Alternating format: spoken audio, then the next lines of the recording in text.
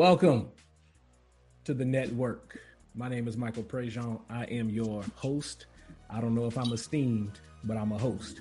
The network is our attempt at creating a modern podcast version of the Negro Motorist Green Book. Every episode is designed to help you in one of four ways, or maybe all four ways: physically, mentally, spiritually, and financially. We want to help the health of Black people living in and traveling through America. Today's guest is sociology professor or professor of sociology. I don't know which one is 100% correct, but today we got Professor Michael Ayers with us. Professor, how are you? I'm good, blessed and highly favored. Good to be here. It's good to have you here. Okay, so today I'm gonna just throw it out there, man. We're gonna talk about Blacks in the Bible, or did I say it correctly? Yes, that's okay. it. So we're gonna talk about that. So before we get into that, tell us a little bit about sociology, and then from there, bridge that and tell us how you got into studying the Bible. Okay. First up, explanation of what sociology is. Sociology is a social science. All right. We pay attention to what's happening in society. And we do it from a scientific approach. So it's the scientific study of the social structure, which means we look at recurring patterns of relationships and behaviors that we deal with every day between people, two or more groups, a group, and a person. So sociology is concerned with people and the groups they form and how these groups behave. So through that, we discover that there are institutions in the society. One of those institutions is the institution of religion. Okay. So, with that being said, sociology studies the behavior of, what did I just say, between people and institution, religion, and how these religious groups form and or how these people integrate into that religion. Okay. Right? I got you. And because we look at recurring patterns of that behavior, we utilize history. Okay. Just like when I go to the doctor, they ask me for my medical history. There you go. So they can figure out what's going on in the current moment. There you got it. You got it. Okay. You broke that down excellently, brother. Right. Not bad. Okay. So if I want to find you, because we're getting ready to drop some knowledge in here, or the new term is gems. So I know you're gonna drop some gems. So if people wanted to connect with you after this, where can they find you? Okay, two places. You can reach me at Vanguard Resurrection School at yahoo.com. Okay. Or you can go find me on Facebook, the Vanguard Resurrection School. All right, y'all got that? Vanguard Resurrection School at yahoo.com, or on Facebook, the Vanguard Resurrection School. Right. Got it. Where do we want to go from here? So the second thing is, how did you, because we've talked before and you mentioned that you dabbled in biblical studies. Well, I know that you've been doing this for 29 years. So that's a little bit more than a dabble. So tell me what started this? What's the genesis of this biblical study? Okay. You know how You know how ministers and other people say that they had a calling? Mm-hmm. Okay, I had a calling. I was actually laying on one of my friends' couch. I was homeless at the time, and a voice said to me, "Study Abraham." I woke up. I thought it was one of my partners, but nobody was in the room. They were all shut up down the hall in their room. Nobody was loud. This was like about around 2:30, 3 o'clock in the morning. And I guess because it had an impact on me, because I wasn't really the religious one or the one to actually be reading a whole lot at that time, it kind of freaked me out that that would, you know, be said to me, study Abraham. So what I did was I got up off the couch and I did have a Bible because I was brought up in the church. Okay. Um, I just started thumbing through the Bible and I came up on the first time I saw Abraham and I just started reading every scripture that talked about Abraham. And the scripture that stood out was, let's see, what was the name of that scripture? Well, not the name of the scripture. Um, Genesis 15 and 13. This is what stood out to me. It says, and he said unto Abram. That was the first thing I said, okay, well, he said Abraham. But I kept reading for some reason. It said, and he said unto Abram, know of a surety that thy seed shall be a stranger in a land that is not theirs, and shall serve them, and they shall afflict them 400 years. I had no idea what any of that meant, other than maybe about 20, 30 minutes earlier, something got into my head that said, study Abraham. And now this particular scripture stuck with me. And that is what I would consider the beginning of this 29, 30-year journey into Black biblical studies. How old were you when this happened? Mike, mid-20s. Wow. 20, maybe 23, 24, 25, somewhere around in there. Okay. So I know that your passion for the last 29 or 30 years has been researching the race of the people in the Bible and studying the prophecies related to them. You mentioned that that's a calling.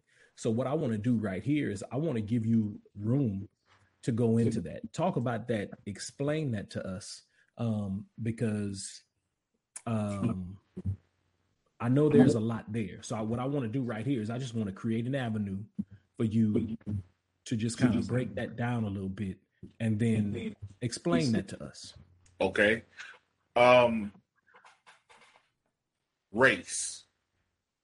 The Bible, as we know, does not use the terms black and white referring to groups of people. We know that. It talks about groups of people from their ethnicity, their language, their culture. Okay. So, for instance, depending on which version of the Bible that you have, okay, and that's key for a lot of people, which version. You know, you be sitting in church and you hear somebody say, "Well, my Bible says." There's nothing wrong with that. But if you have a Bible that has been deciphered out of the King James version, you have a version of the Bible, because the King James version was also deciphered from a version, the Gutenberg Bible. And the Gutenberg Bible came directly from, probably maybe not directly, but from the Roman Catholic Church's collection of scriptures. Okay. All right. So depending on which version of the Bible you have, there's three words. And these words are synonyms, words that are spelled different but mean the same thing. So those three words, depending on which version you Okay. have the words Ethiopia, Uh-huh. which is a Greek word. It means burnt faces. Okay. Okay. You have the word Cush, Cush or Kush. It is a Hebrew word, and its meaning is black. And then you have the word Sudan or Sudan. Sudan is a French Arabic word that means land of the blacks. Okay? Okay. So let me pull up something here right quick. And while you're pulling that up, Ethiopia, Kush, Sudan, three words from three different backgrounds that all mean the same thing. All mean the same thing. Okay. All right, they're synonyms. Okay, so when you go and look at like I said, depending on which version you have, when you look at a scripture in your Bible, for instance, scripture, let's talk about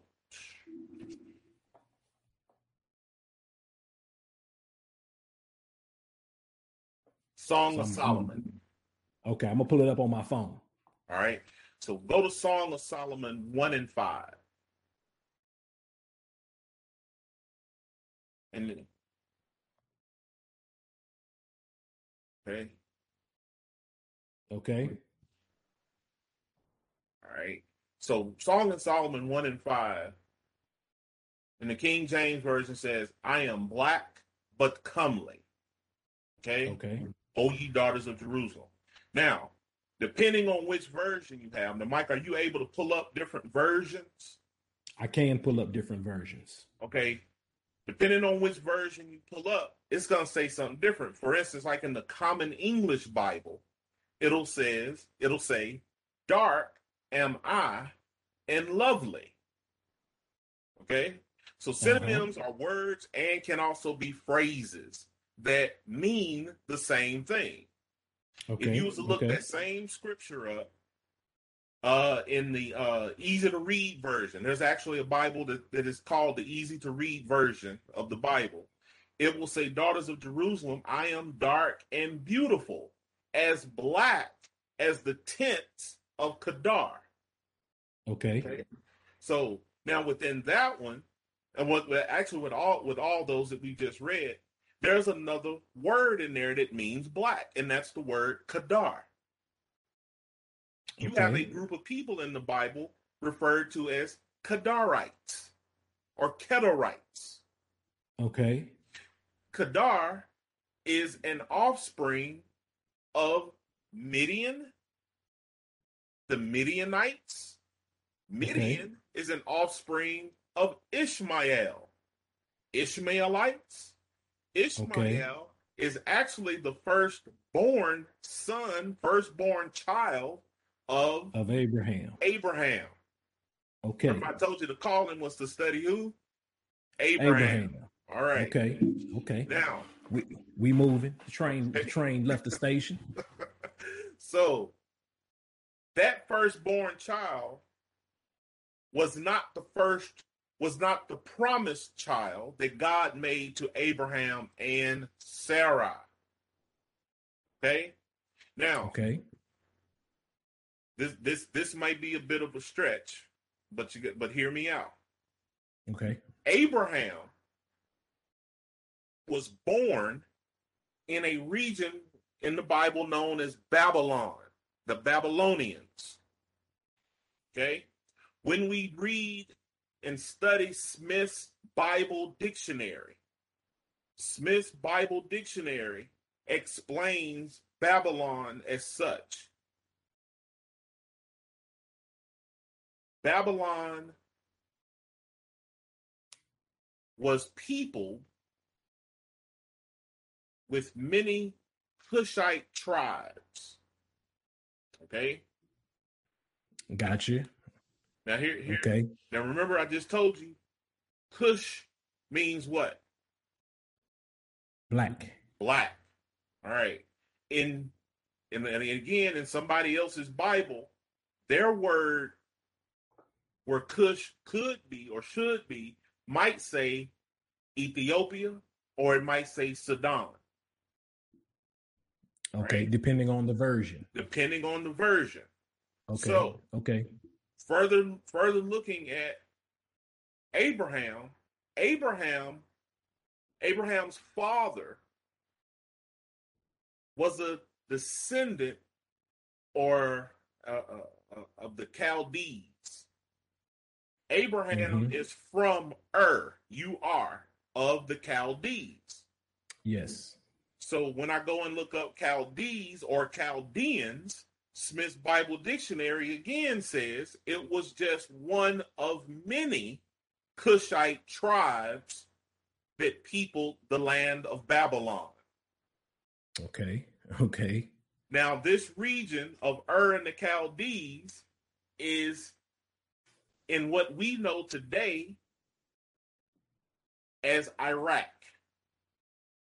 Specifically, in between the Tigris and Euphrates rivers, which we learned in history class, is known as Mesopotamia. The land between two rivers. This land between two rivers is also given the distinction of being the cradle. Garden. Hold up. Okay, go. Keep cradle going. Of civilization. Yes. Okay, now.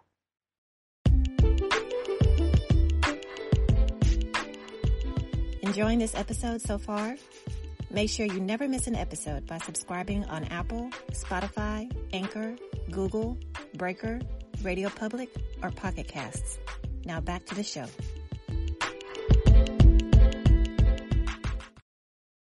Let's pick up on the garden.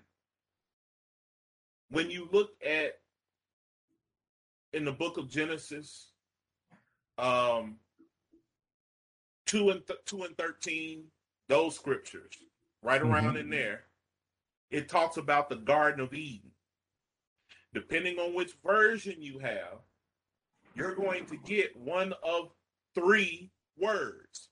For instance, in Genesis 2 and 13, it'll say the name of the second river is Gihon, Gihon. It winds through the entire land of Cush. Okay? Now, we've already established that Babylon was peopled by many Cushite tribes. So it could be called Cush. Yes. All right?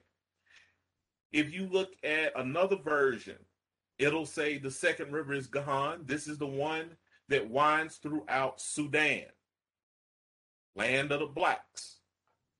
We know Sudan to actually be a nation in Africa.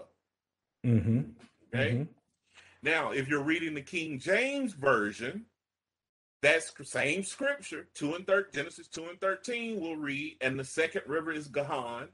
The same is it that compasseth, meaning surrounds, the whole land of Ethiopia. First-faced peoples. Okay. Gihon is literally the Nile River. And it stretches all the way in this. And when you look at the other scriptures in that Genesis 2 and 13 plot, it actually talks about the Tigris, meaning the Hydrocol, and the Euphrates rivers. And remember, those could also be considered lands of Cush. Cush being one of the sons of Ham, of the Shem, Ham, Japheth flood story. Of these three was the whole earth repopulated or overpopulated. I hope I didn't lose nobody. Okay. So right here, we're going to pause right here. So if you're listening to the audio podcast or if you're watching by YouTube, go ahead and rewind, right? Go ahead and scrub backwards, okay? Or go ahead and tap that screen a couple of times, let it take you back, because maybe you didn't have a pen or a pencil before we started. I should have told y'all that, to get a pen, pencil, and some paper so you can take some notes. So this is a perfect opportunity for you to go ahead and pause right here, scrub back, re-listen to some of those things just in case you didn't get it. All right. And then while you're paused, go ahead, like, subscribe.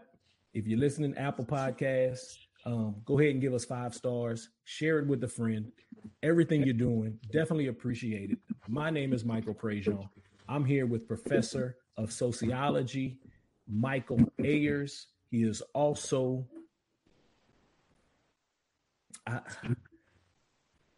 a dabbler, a dabbler in biblical studies as it regards to Cushite people. How's that? All right. Keep going. Okay. What I want to do now, Mike, is go back to sociology. Okay. I just gave the people some facts. Okay. So what I want to do now is I want to go back to sociology. And let's understand this about society. Society is made up of, no matter where you are, society is made up of a dominant group and a minority. Okay. When we say the term minority in sociology, we mean that group that has less control over their own lives, because the dominant group has all the power to control everybody else, even if everybody else resists. Okay. That is a dominant group. Okay. Every dominant group has a plan to stay in control, to stay in power. And that plan, we refer to it as an ideology. Okay. So here is the definition of the dominant ideology. It is a set of cultural beliefs and practices that helps to, 1, maintain powerful social, economic, and political interests. Okay. Number 2, it helps the most powerful groups and institutions, religion is an institution, in a society be able to maintain control of wealth and property. And then here's the third one. If the first 2 aren't clear enough, here's the third one. The dominant ideology is a set of cultural beliefs and practices that helps to control the means of producing beliefs about reality through religion, education, and the media. Okay. That is the dominant ideology. Okay. Now, for the sake of our listeners and people who may be watching, where do those definitions come from? They come straight out of Sociology 1301. That's the introductory level of sociology. Okay. Good. Keep going. All right. Now, this is what I want everybody to understand. The dominant group, their thinking. How do we know it's their thinking? Because the dominant ideology is a set of cultural beliefs and practices. They try to control what you think is real through your religion.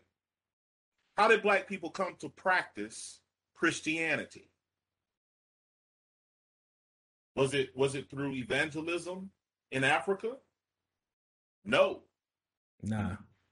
Christianity, the knowledge of Christianity was about this much in West Africa, which is where the majority of Black people were taken in the slave trade. Mm-hmm. But in Europe, Christianity was the dominant religion. Mm-hmm. So the people that came through, and y'all listen to me because it might give me some time. I'm gonna hit all of this again in the Bible. Okay. Those Europeans that came through and enslaved those 4 countries, those were Europeans. They were all Christian nations. Okay. They took the people, brought them over here, and assimilated them. Here's something that people don't understand about assimilation. You don't assimilate into the dominant group. The dominant group assimilates you. That's One good. of the things that were promised to African slaves was that if you drop your religion and practice ours, this life would be better for you. This is how our great-great-grandmas and grandpas started practicing Christianity. And because it was used as a survival technique, it was taught to their children. Then their children taught it to their children, and their children, on and on and on. And now Black people in America are the most religious group in America. And the number one religion that we practice is Christianity. Can I say this without scaring or offending any of my brothers and sisters? I mean, I'm gonna tell you right now. Go ahead and say it. It's not ours. The religion of Christianity, as the Europeans practice it, is not the teachings of Yeshua, the Messiah, in the land that we now call Israel. They took it, corrupted it, and used it to enslave. They used it to assimilate a group of people. Mental, okay, psychological, yes. Right? And let me say this: I don't think anybody should be.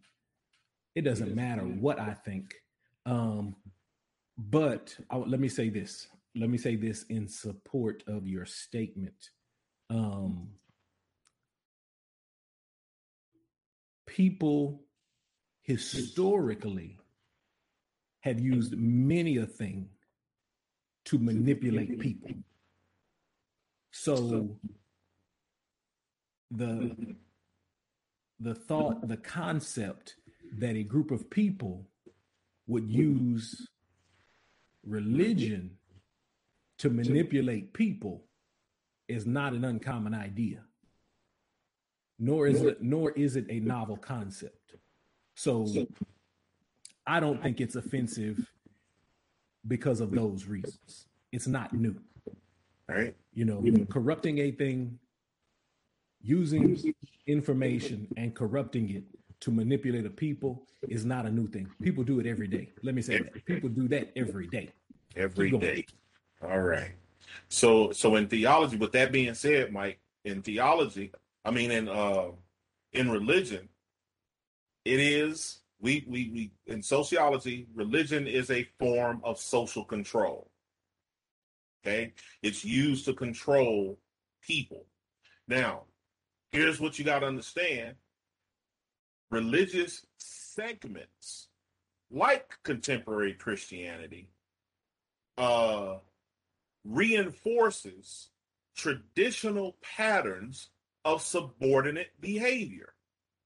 In other words, the dominant group has taken religion to ensure that the slave stays. Have you ever heard a white supremacist say this? Stay in your place. Mm-hmm. Religion is used to keep slaves in their place. Now, with that being said, you got a lot of Black people like myself that used to not believe we were still enslaved. Okay. But we are now, we were in chattel slavery, which meant we were someone's property. How do we know we were someone's property? Look at your last name and do the research on your last name if you're Black. 9 times out of 10, emphasis on the 10th part, on the 9 parts, your last name is not indicative of where you came from. It is a label. Matter of fact, the Bible puts it as this: it is a curse upon you, so that we will not psychologically forget who we belong to. I belong to Master Ayers. Master Ayers. On the deep water. You on the deep end. You know how they had a little floaties in the pool, and you know if you can't swim, you don't go down there. So I'm just saying, if you know you can't swim, don't go down there. Go down there. Don't go down there. Keep going. We're in deep water. All right. And so Ayers is from the English. Okay. Mm-hmm. If your last, I'm gonna pick on you, Mike. If your last name is Prejean, your slave masters came from France. Yeah. Okay. And your people might have got here through way of Santo Domingo, which we now call Haiti. Mm-hmm. Right? So you might have came over from, your ancestors might have came over from one of those farms and brought into America. Mm-hmm. Right? Just do the research on your last name. Now, if your last name is Chukwu, we ain't talking about you. That's straight from the motherland. All right? To all my Nigerian brothers and sisters, all right? I know who you are too. Okay? Niger. Yeah. So if your last name is Ayers or Prejean or Johnson or Smith, can you do some research? It's gonna go back to the north. All right? It ain't gonna come from down south. Yeah. Right? So your name was left, the European name was left upon us as a curse. That's a scripture in the Bible. Forgive me, I can't think of the scripture name. All right. But here's what I wanted to talk about: power. Okay. We once were chattel slaves. We knew we belonged because we had slaves. Now we're in psychological slavery. Okay. Now, that term power, for sociology, the ability to force others to do what is wanted, even if they resist. Who did I say assimilates who? The dominant group assimilates who they want. All right. So how will they assimilate you? How will they impose this power on you? They'll do it through 3 ways: force, influence, and legitimacy. Okay? Force, you look at physically. We've been through the physical force. We were physically made to be slaves. All right. Now we're in the second part of force, which is psychological coercion. Okay. The dominant ideology to control your reality about your beliefs. What you believe, they'll use religion, your education, and the media. Media meaning internet, books, pictures, etc., etc. Education. You and I were blessed to be educated in HBCUs, historically Black colleges and universities. We do things differently in HBCUs than we would at LSU or Texas A&M or the University of Texas or at Baylor. We're gonna learn things a little different. All right? Yeah. Our degrees, way different. We have to work extra hard to prove our intellect and that we have actually been assimilated coming from HBCUs than a person that looks like us coming out of LSU or Texas A&M. They're going to have a more European, Eurocentric way of thinking than most of us. Okay? Psychologically coerced into believing a myriad of things that just aren't true. For instance, our skin color is a curse from God. That is a false narrative. All you have to do is throw off the psychological coercion, go back and read. God created the man out of God's likeness and image. And the first thing he used to create man was dirt. Yeah. Some scriptures will say the dust of the earth. The dust of the earth. Which is dirt. Yeah. Okay. Particles out of the universe. We are hold made on up. One second. Hold on 1 second. My dog is, I don't know if you can hear him back here. Gabe, let him out so he can. Who let the dogs out? Gabe. All right. He been at that door trying to get out for a minute. Right. All right. Go ahead, Big Mike. Sorry about that. That's all right. So in the book of Genesis, if we throw off our psychological coercion of education, which is which our definition of education is the training of the mind to think. All right. So we've been trained to think in a Eurocentric or white supremacist view, meaning that everything white is right. But if you throw that off and you read the scripture again, the first man was created from the dust of the earth, the mud of the earth. And if you look in your biology books, human beings are made up of 75% water. So let me ask this question as you throw off the psychological coerciveness of white Eurocentric education. What do you get when you mix dirt and water? Mud. And what are you able to do with mud? You can make mud pies. Or wet clay. What are you able to do with it? You can make anything. You can make anything out of clay. You can form something. All right. Yep. And we see in the scripture it says the man was formed out of the dust of the earth. And this man was given a name. His name was Adam, or in the Hebrew, or the Adam in Cush or in Hebrew, his name means red. Okay. If you keep reading, after God blew his breath into the man, into Adam, says man became a living soul. Some scriptures say a living being. All right. We call that living soul or living being, we call that a human. Okay. When you look at the word human, it's really two words, a compound word, the word hue and the word man. Okay. That first word hue, if you are an artist, has to do with color. So when we say human, we're talking about the colored man. Okay. We're not. Okay. Don't be ashamed of that word, because when we look in Merriam-Webster's dictionary, the word white means absence of color. Okay. So God did not create a man absent of color. He created a human being, a living being. Okay. And then it goes on and says that God placed this man in the east end of Eden.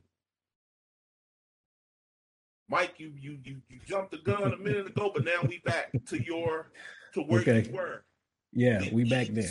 End of the Garden of Eden is in Mesopotamia, the land of Babylon, the land of the Chaldeans, where the city of Ur is located, where Abraham grew up.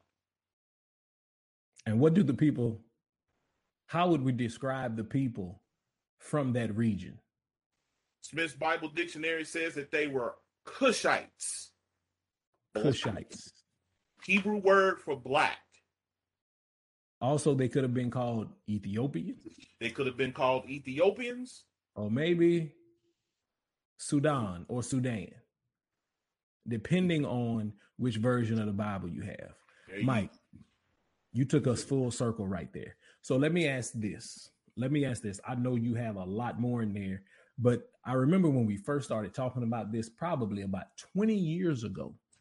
Yeah. One of the questions I asked you was, okay, but why does that matter? Why does that matter? It matters because we've been coaxed into believing that we're nothing, Black people. And in fact, we are the apple of his eye. God, Jehovah, Yahweh, the Almighty. He created the first human being in his image and likeness, and then bequeathed upon us his spirit, blew breath, and man became a living soul. And Yeshua, Christ, Jesus, says that I've come to give you life more abundantly. Meaning that God had us here and placed us here to work. And we should find satisfaction in the work that we do. Yeshua says, man, I'm going to give you some more life. Yeah. Some more abundant. I want you to enjoy. And that might not be anybody else's interpretation, but that's mine. When I hear abundant life, I want you to have good health. I want you to have prosperity. I want you to, if you want to have 18, 20 people, children, I want you to have that. I want you to be able to take care of that. I want you to be healthy, wealthy, and wise. That's good. That's good. You know, I'm gonna go here.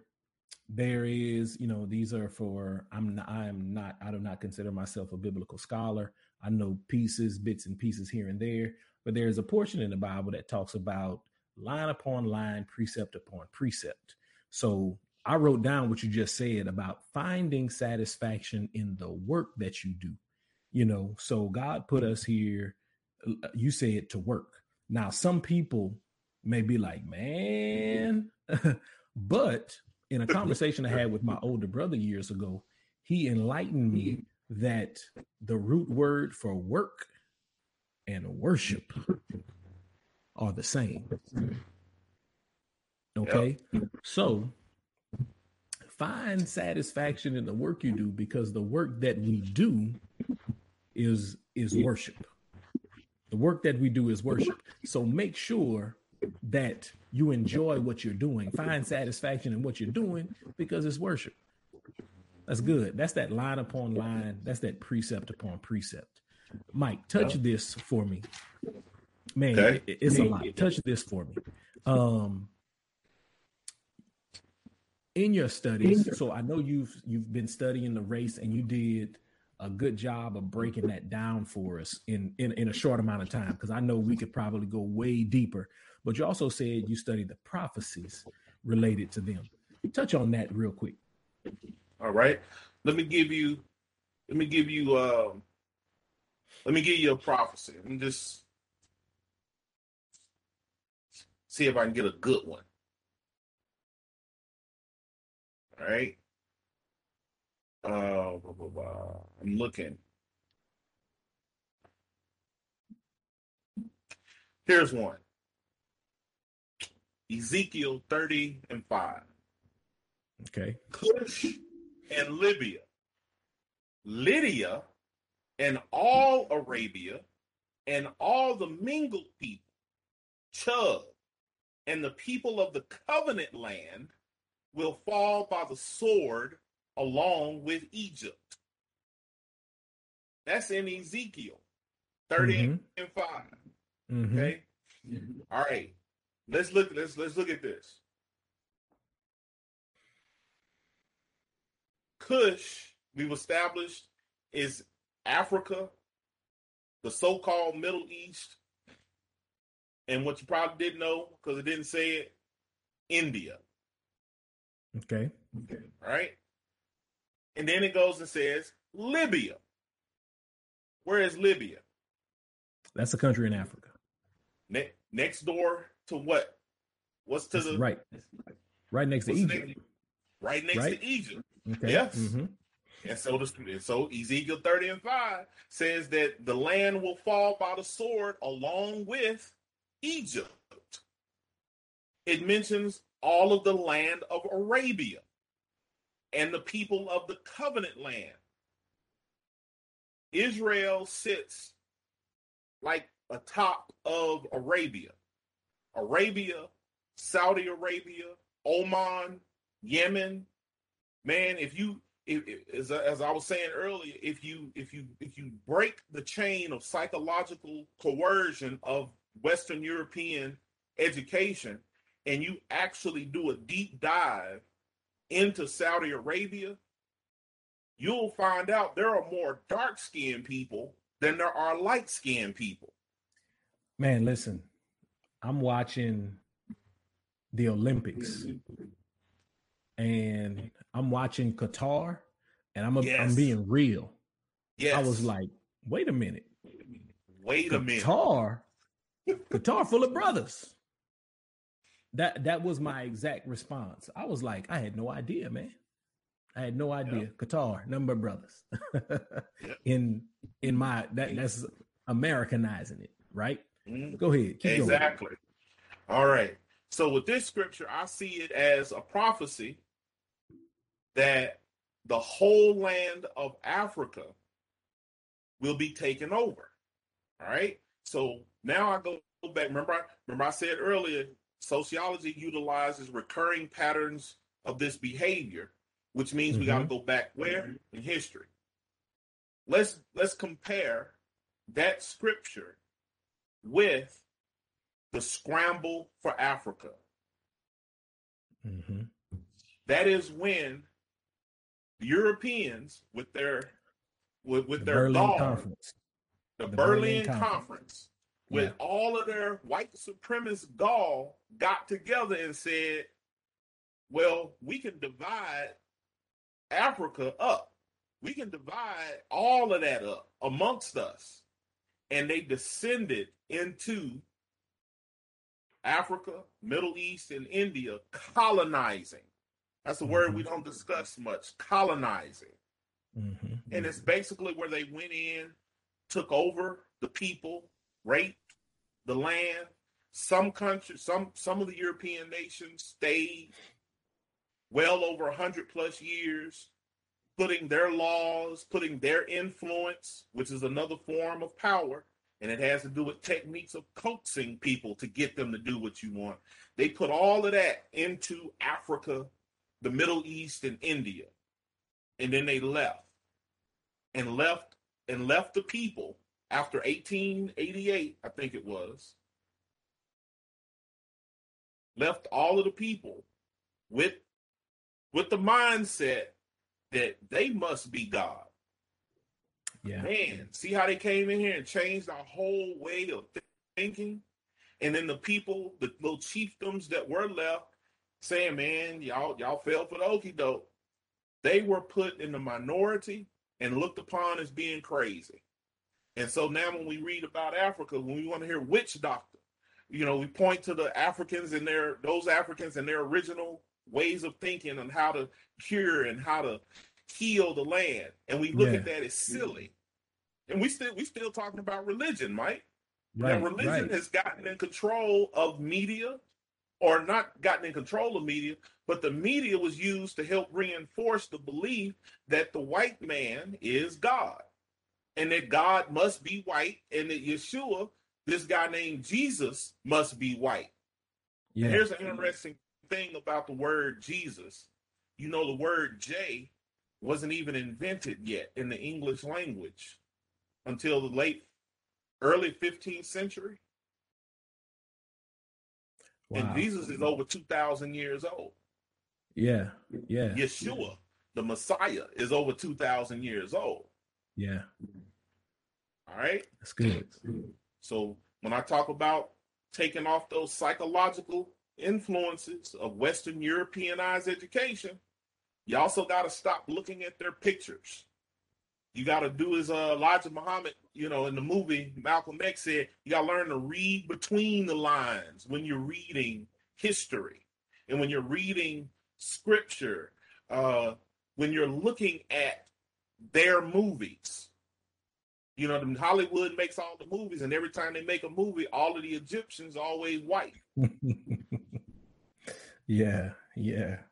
Now, there's partial truth in that. The last two dynasties in Egypt, they call them the Hellenistic dynasties, they were white. Now, what does a devil do, Mike? Other than sow confusion, he also seeks to do what? Destroy. We ain't had no more dynasties coming out of Egypt after them last two. But prior to that, you had about 25, about 30, 38, 39, Yeah. something like that. I forget the number. It's interesting. And Very, they were very all interesting. black. And these were all black people, dark skin, some light skin. Hell, just these was black people because that's very, what very the interesting. region was made up of. So that's good why, stuff, man. that's one of the reasons I look at Ezekiel 30:5 as a prophecy. Okay? And here again,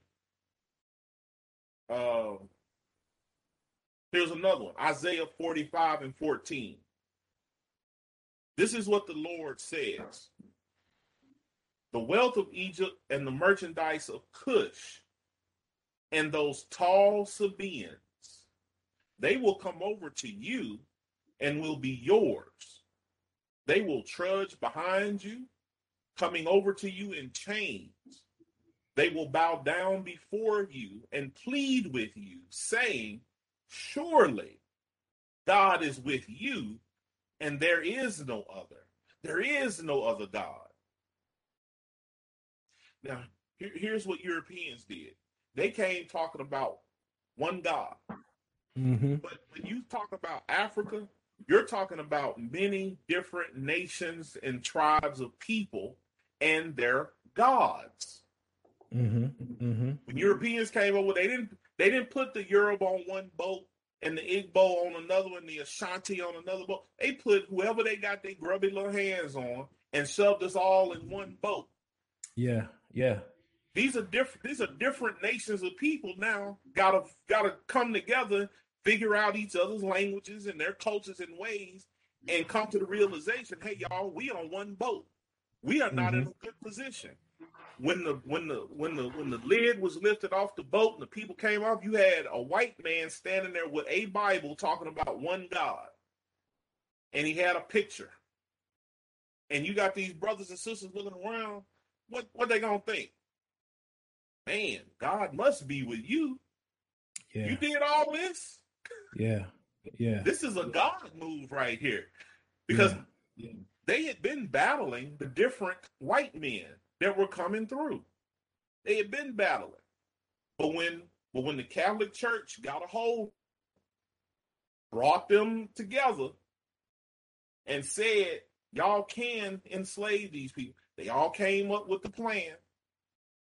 They set up shop along the western coast of Africa and studied the people for about 35, 40 years before they started putting the shackles and taking them off.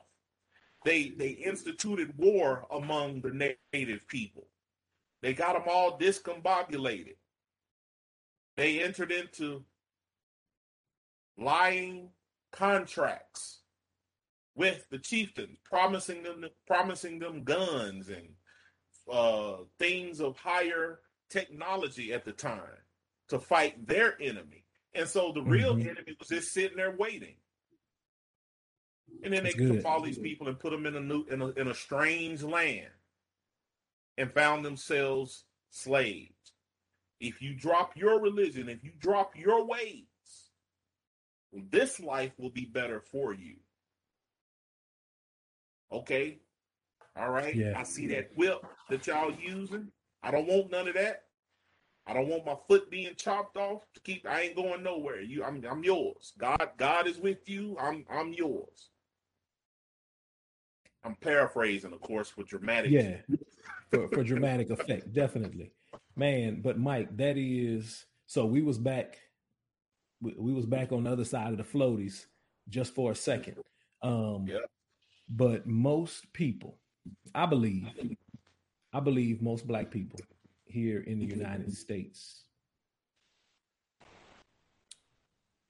believe that the Bible that prophecies in the Bible speak about us. We just don't know, and and I include myself in this. We just don't know how to piece it together. But for the last 29, 30 years, that's what you've been doing, and it started with Study Abraham. Study Abraham. Study Abraham. Mike, that's good. We probably are gonna have to bring you back for a part 2. Seriously, because we was out there past the floaties. So I want to just kind of change gears just a little bit, because we, it's hot. Time to get out the pool. Mm-hmm. All right, come on, y'all, come on, get out the pool. Y'all, come on, get out the pool. So, Mike, let me ask you this. All right. Is there anything that keeps you up at night?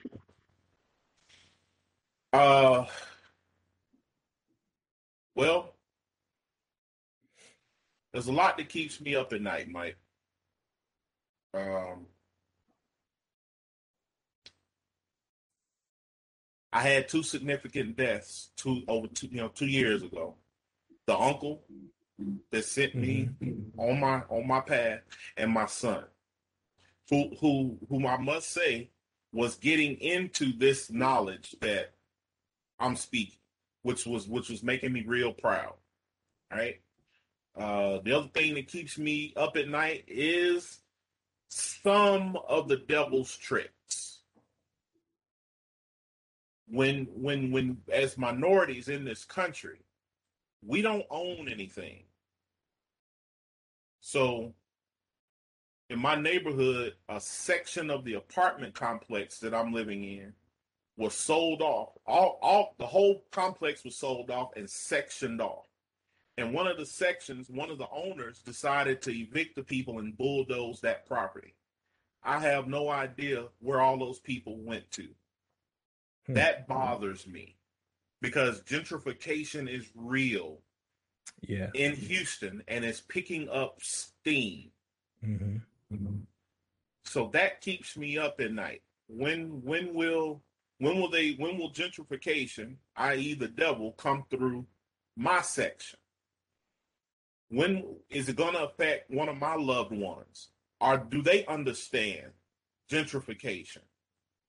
And a lot of them tell me they don't worry about that. That's for God to deal with. And I'm like, well, God did give us a brain and told us to use wisdom. So is it his problem, or is it our problem to solve? So, just stuff like that keeps me up at night. Let me ask you this. Go ahead. Our general ignorance about our own history that we've come through, that bothers me. That keeps me up, because we're like sheep being led to the slaughter when it comes to certain things, and we think that we're being led into something good. I will say this.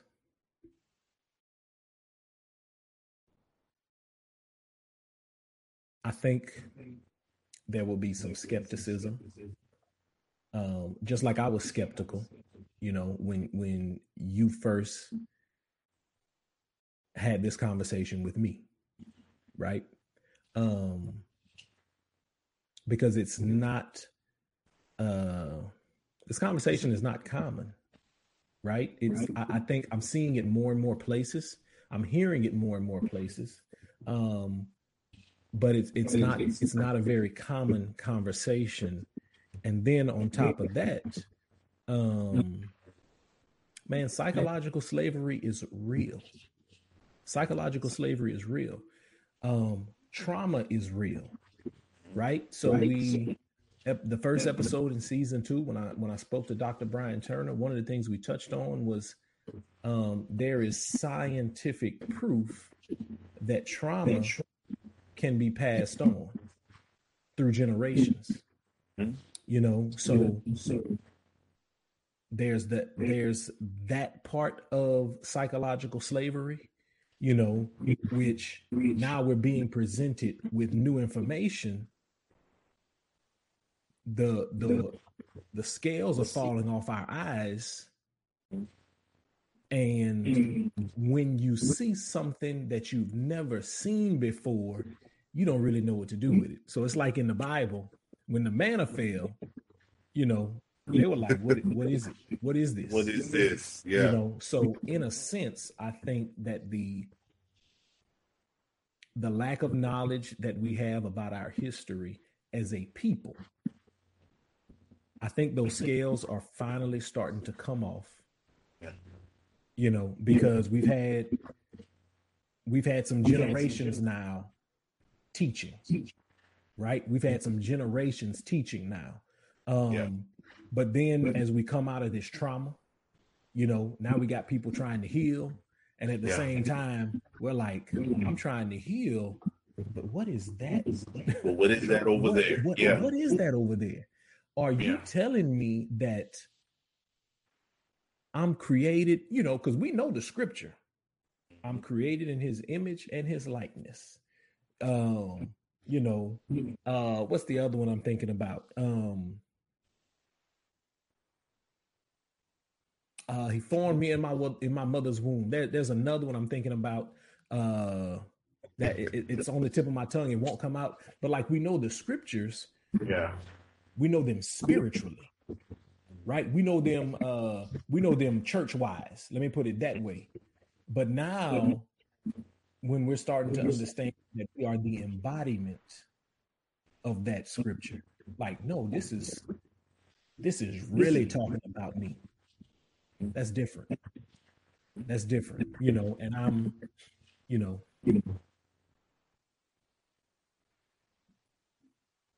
I'm on the side of the slow people. Let me put it that way. Some of us a little slow, but we gotta speed it up a little bit.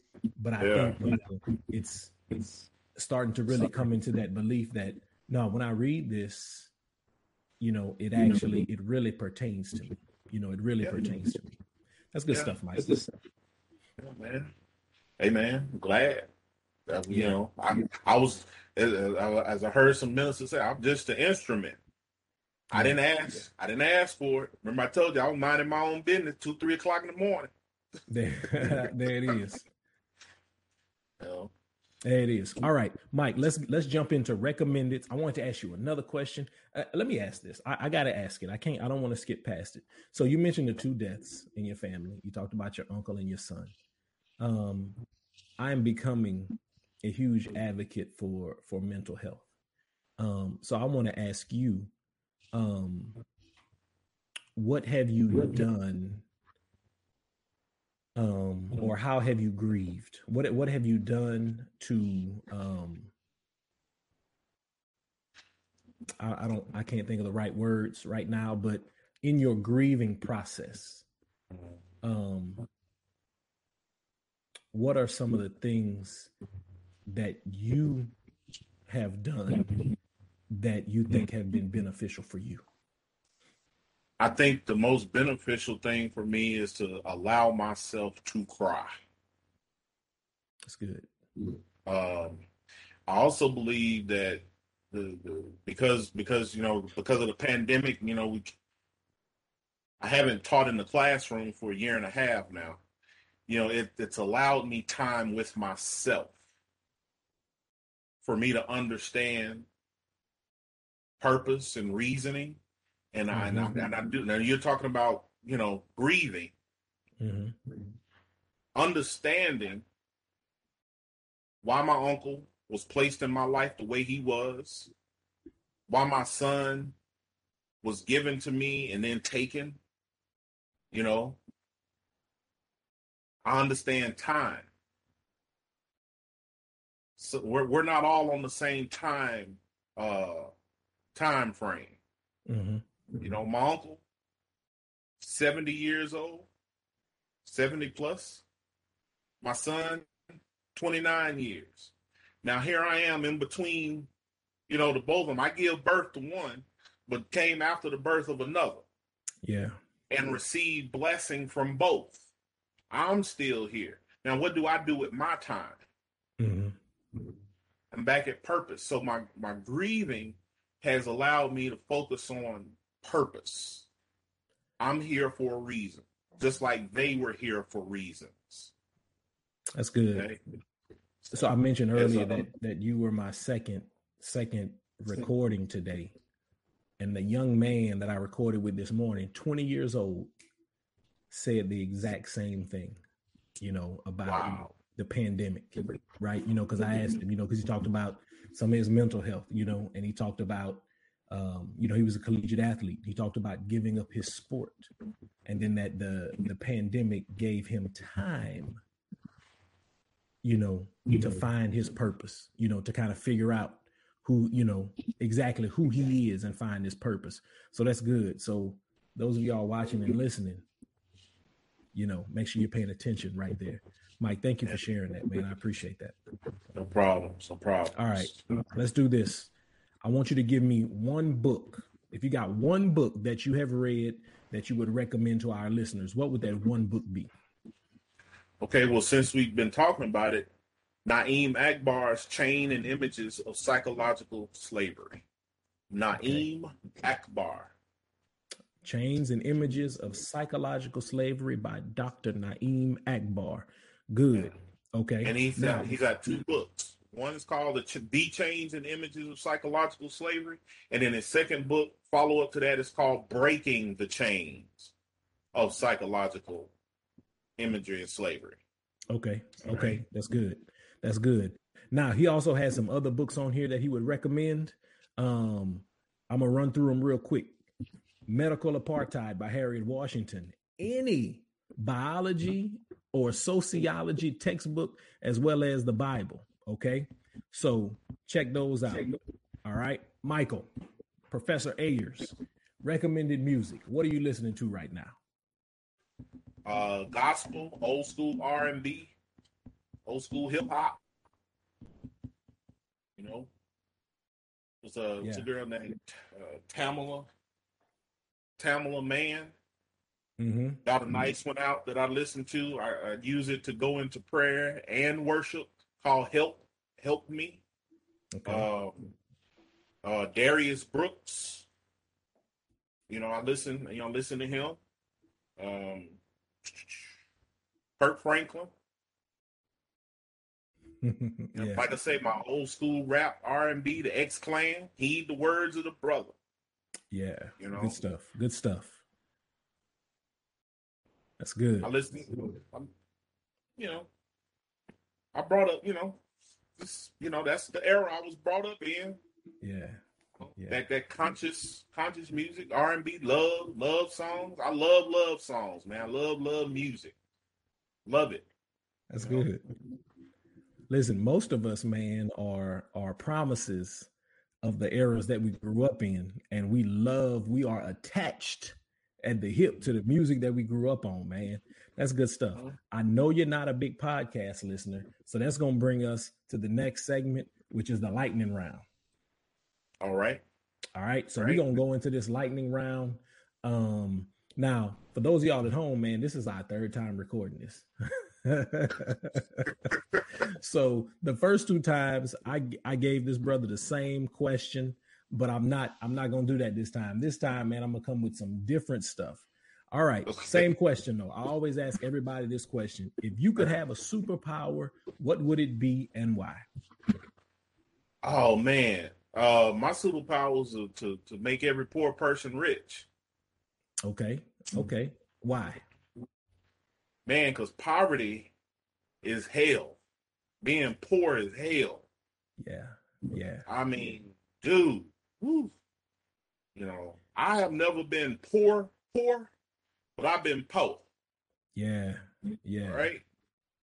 There's some folks out there, man. They need something. They need some help. And that's what I if I had a superpower, Mike, that's what I would do. That's good, man. That's the one thing that we got to break, man. We got to break this cycle of poverty, this curse of poverty. All right, here we go. Next question. Describe the color yellow to a blind person. I would add this color yellow to a blind person. I would say, hey, if you could see, that's what yellow would be. Okay. Okay. All this medical technology we got, man. Somebody gonna get that site one day and be like, yellow. All right. Oh man. All right. Because Let me get it together, it's a man. label. It's just a label. So if you could see, that's what it would be. There it You know, is. There it is. Oh man, let me get my life in order, man. All right. What was the last gift you gave someone? Oh, a bag of candy, Kilwins, Okay. peanut brittle. Okay. Favorite movie ever? Oh my God. Y'all gonna trip. Y'all gonna flip on me. Y'all gonna trip. Bad Boys 2. Okay. Don't ask me. Bad Boys 2. I don't want to get into it. Biggest pet peeve. What's your biggest pet peeve? Somebody lying on me. Oh man, yeah. I don't mind people telling lies, but can you not lie on me? Man, I definitely hear that, man. I'm selfish that way, Mike.